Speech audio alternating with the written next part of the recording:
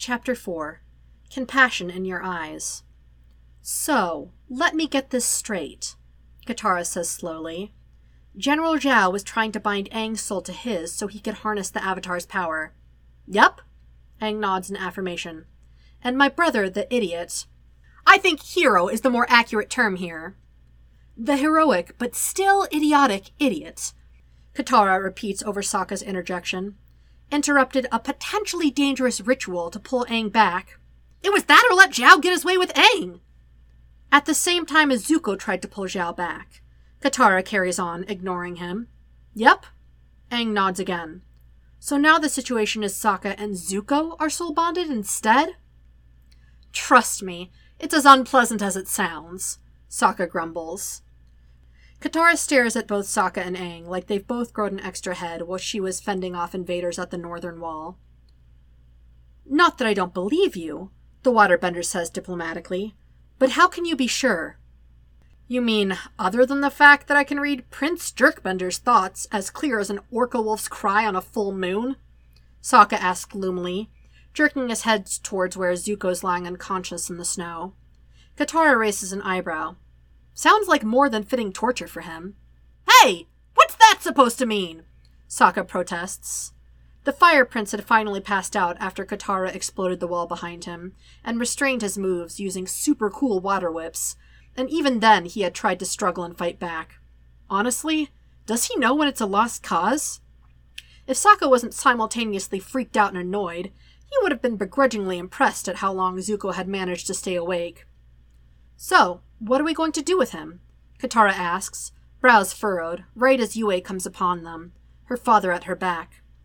You must leave, Yue tells them all urgently. Our forces have the enemy ships under control, but we do not know how long that will last. But Yue, we can't just leave your people to fight. I strongly suspect they will not cease the siege upon our walls for as long as they know the Avatar is here, Chief Arnok tells them. This is where we must part ways. I wish you and your companions well, Avatar Aang. The next words echo with gravity. May we win the long war. Sokka stills, goosebumps forming upon his skin at the ancient war cry apparently common to both water tribes. Aang bows towards the chief and his daughter solemnly. May we win the long war, he repeats back, looking at that moment like all his 112 years. Sokka, Yue says. Sokka turns towards her, feeling something growing heavy in his chest. He's memorizing her beautiful blue eyes, the lovely upward tilt of her lips. This is it, then. Sokka's never considered himself particularly emotional. But the thing about being at war is, no one ever knows when a parting would be the last one. I don't suppose you're coming with us? Sokka asks jokingly. He senses the gap that's opening between them, the chasm wide and deep enough that even Appa can't fly them over. Yue shakes her head, her beautiful white tresses following the motion. My place is here with my tribe, and there is much to do. I can no more leave them than you can forego your own quest to help Aang. Well, Sokka tries. Chief Yue does have a nice ring to it. It comes out flatter than he means to. I'm sorry, Sokka. Her voice is gentle. My place is here with my family and my tribe. Just as Sokka's duty lay with his own. For one moment, Sokka allows himself to regret. He sees his future and Yue's together, one with laughing, ocean-eyed children in little igloos, intricate betrothal necklace around a delicate neck, hunting trips and secret smiles beneath the northern lights. It's a future and a vision Sokka can see so clearly, but it's a future that's not for him and Yue to know. Not right now, and perhaps not ever. Sokka wipes it away with fingers of ash. Goodbye, Yue, he whispers. Yue nods at him, her lips wobbling a little, but her gaze is clear. They already have a distant look to them, like Yue is looking past him to the future where their duties lie. Let's go, Sokka urges, turning away. There's some scuffling from behind him, and he turns to see Aang dragging Zuko's form onto Appa, who is shifting restlessly. Aang! What are you doing? Aang's brow furrows. We can't just leave him here in the snow, the kid says. He's badly injured and he can't bend. He'll die. Aang's gray eyes look up at Sokka determinedly, and Sokka sees the unspoken there.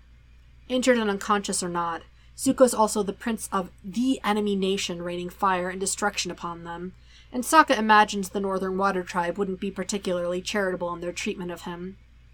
War necessitates certain unsavory acts, after all. Still, Sokka slaps his forehead. We can't take him with us! He's the enemy! He looks to Katara for help. Katara looks like she wants to agree with him, but ultimately she shakes her head.